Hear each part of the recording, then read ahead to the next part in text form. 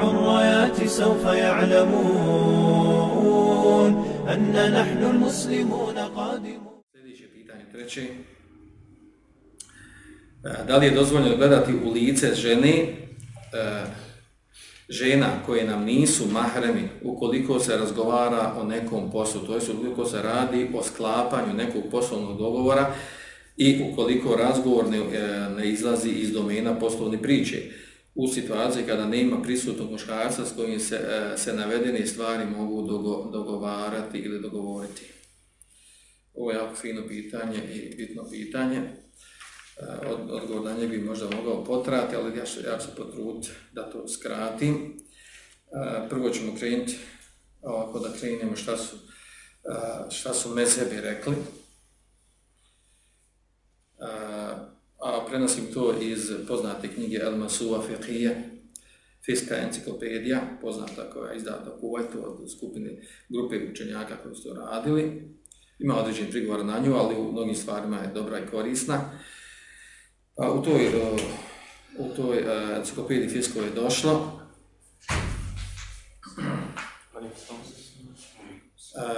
došlo je rezime otprilike onog, malo sam spomenuti detalje mezheba, ja ću to skratiti.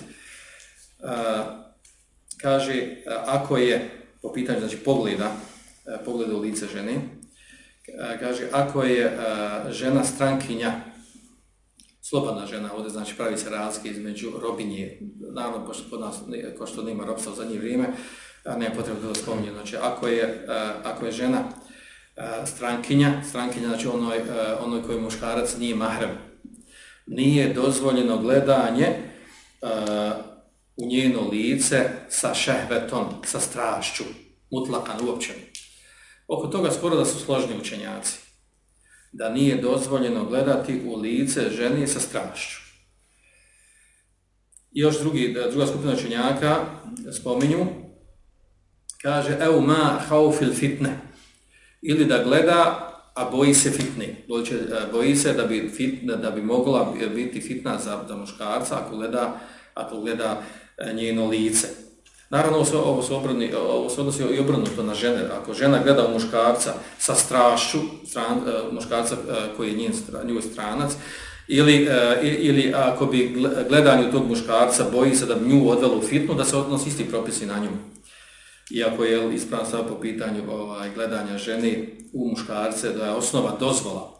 Ali ako žena gleda muškarca stranca sa strašću i sa strahom da će tu nju odvesti u fitnom smislu, da će početi da razmišlja o njemu, da se javlja određene osjećanja ili čak da razmišlja o njemu fizički, ono što vodi u intimni odnos, tada prelazi u haram, tada nije dozvoljeno. Uglavnom vezano za obrnuto, gledanje muškarca u ženu lica, ovdje u ovoj fiskoj enciklopediji je navedeno da nije dozvoljeno, kaže bila hilaf bejne fuqaha, nema razilaženja među islamskim pravnicima da nije dozvoljeno ova dva slučaja. Ako se gleda lice žene strankinje sa strašću, to je jedna situacija, ili drugo, ako se gleda, a postoji opasnost od fitne, da će to gledanje odvesti tog muškarca u fitnu. Računam da znate šta znači fitna, da nema posebno objašnjavati, jer ta riječ kod nas se koristi. To je znači osnova. Što se tiče mezheba, hanefijski mezheb je na stavu da nije dozvoljeno gledanje u tijelo žene strankinje, u njeno tijelo, osim u lice i šake. Što znači po hanefijskom mezhebu je dozvoljeno gledati u lice i šake žene strankinje, a ovo ko smo naveli kao izuzetak, znači mimo ako je sa strašću i ako će odvesti u fitnu. I on vraća tu na kuranski ajet, kod lili mu'minine yaghuddu min absarihim, na kuranski ajet u suri An-Nur, 30. i 31. ajet vezan za žene i muškarce. Reci mu'minima, 30. ajet, reci mu'minima neka obore min absarim, dio svojih pogleda, od svojih pogleda. Znači u situacijama kada dio pogleda obore, što znači da ima pogled koji su dozvoljeni. Dokazuju, većina učenjaka dokazuje s ovim ajetom dozvolu gledanja gledanja lica, vidjet ćemo poslije, rezimirat ćemo to razilaženje po ovom pitanju. Uglavnom, znači, vidimo u hanefijskom mezhebu, znači, nije dozvoljeno gledanje u ostali dio tijela koji je svakako pokriven, a ono što je otkriveno, a to su lice i šake, dozvoljeno je gledati. Da prijeđemo na malikijski mezheb. Malikijski mezheb se ne razlikuje od hanefijskog, osim što se razlikuje unutar hanefijskog mezheba, Ebu Hanife je na stavu bio da je dozvoljeno i gledati stopala ženi, da je ženi dozvoljeno da budu otkrivene stopala, da je dozvoljeno gledati otkrivena stopala ženi.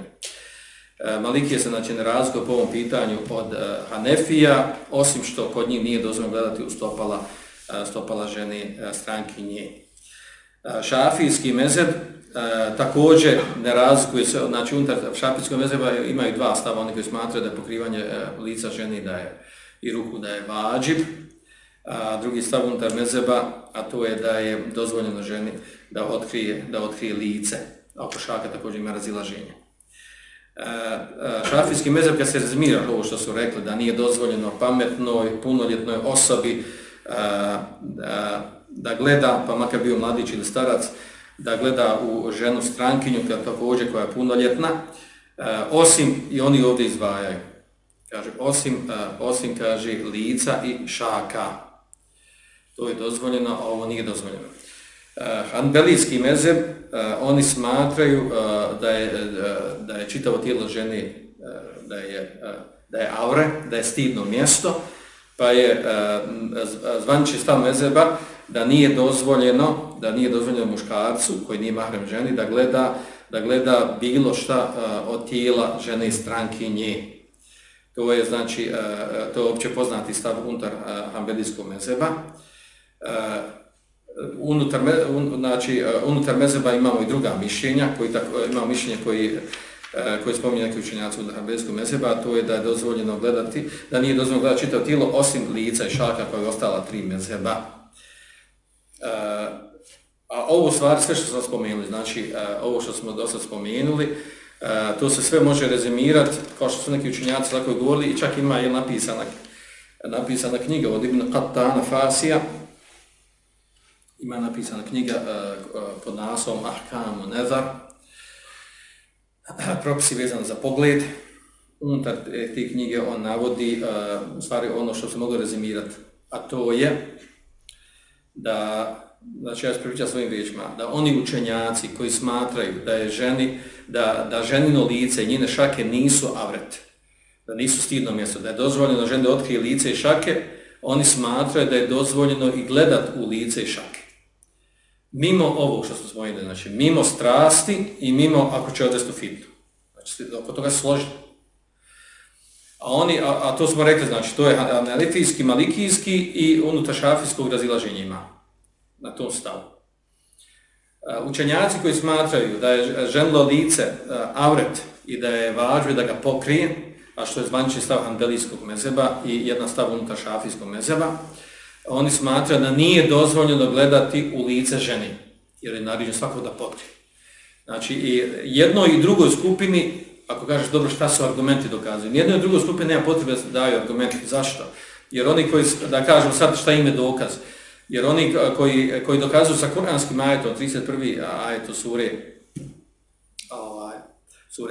Nur, koji dokazuju dozvole da žena otkrije lice i šake, znači to je njima osnova, znači njima ne treba neki poseban dokaz da oni dokazuju što je sad dozvoljeno da se gleda u lice i šake. Jer je donikle logično, jel? Ako je Allah Žešanu dozvolio da žena otkrije lice, znači onda ne bi bilo, onda ako je dozvolio da otkrije lice, kako će onda biti nama zabranjeno da gledamo u to lice? Znači zabranio bi njoj da otkrije lice, naredio da pokrije lice, pa onda bi nama došlo zabranjeno da gledamo lice. Ako bi se desilo se da je otkrije se, zabranjeno gledati jer njoj obaveza pokrije lice.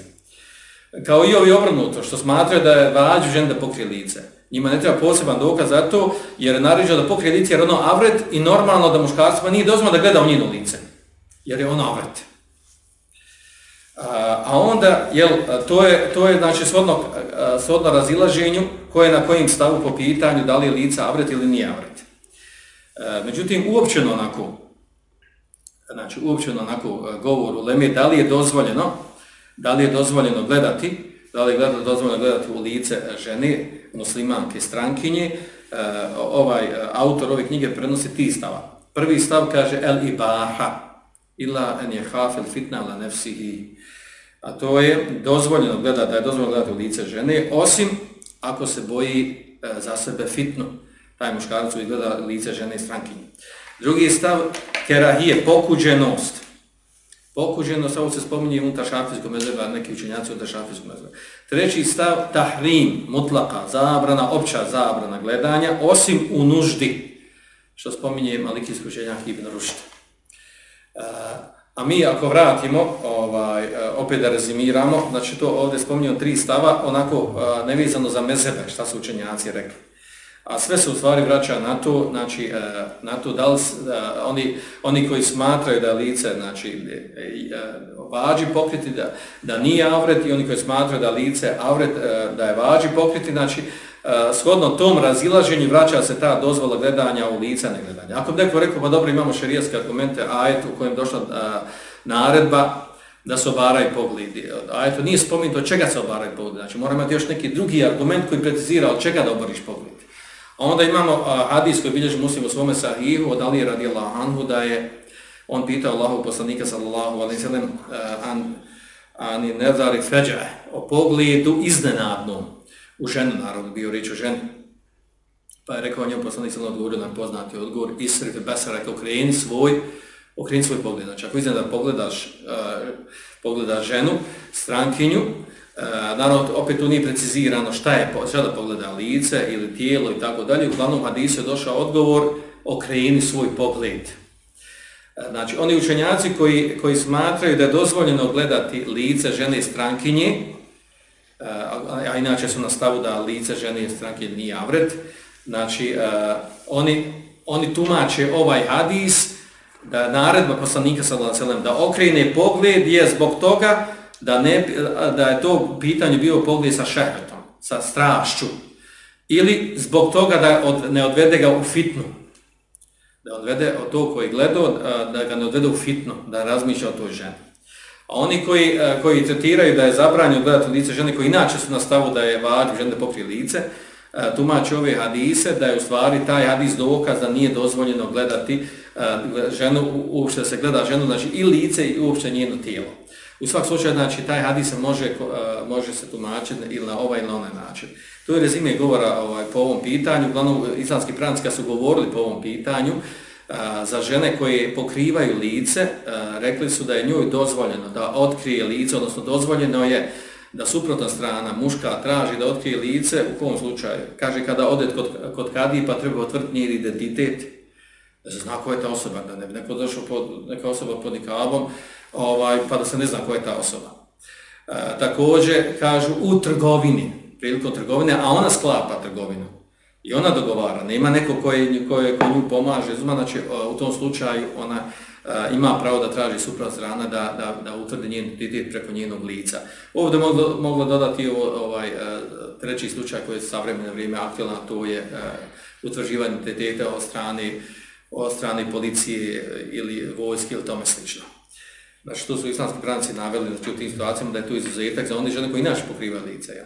A ovo je rezime govor učenjaka po pitanju gledanja u lice žene strankinje. Ovdje je bitno da naglasimo ovdje, znači, da su složni oko toga da nije dozvoljeno gledati lice one žene muslimanke koji inače lice otkriveno, ako je to gledanje sa strašću ili ako je bojazan da će to odvesti u fitnu. Mada ovo drugo je da će odvesti u fitnu, naravno ona osoba koja ustrajava u gledanju ženi koja osoba muška koja gleda ženu strankinju u lice i često je gleda, ako je ta žena privlačna i lijepa, izazovna, naravno da će to odvesti u fitnu. Nema sumnje će odvesti u fitnu, jedno ako je neki, kako nazove, neki čovjek opersan od žena, pa ne reaguje. Znači, normalna osoba muška, znači, doživjet će tu privlačnost, šeitan će mu baciti misle, razvorati, što je normalna, sasvim normalna relacija između muška i ženska. Uglavnom, to je rezime i govor o lemi po ovom pitanju, nadam se da smo se razumjeli. I ja ovako spomenjem ovdje i namjerno ništa svjesno da kažem da idem a ispravno ne smiješ gledati, okreni pogled, haram, znači ovo govor uleme, ovo su učenjaci rekli, to je islam, to je šerijat, znači nemoj mi sad da zatežemo gdje nisu ulema zategla i gdje dokaze, argumenti mogu tumačiti na ovaj ili onaj način. Da ne bi sad ispalo, vidi došlo na nešto novo i sad znači možeš gledati slike. نرفع الرايات سوف يعلمون أن نحن المسلمون قادمون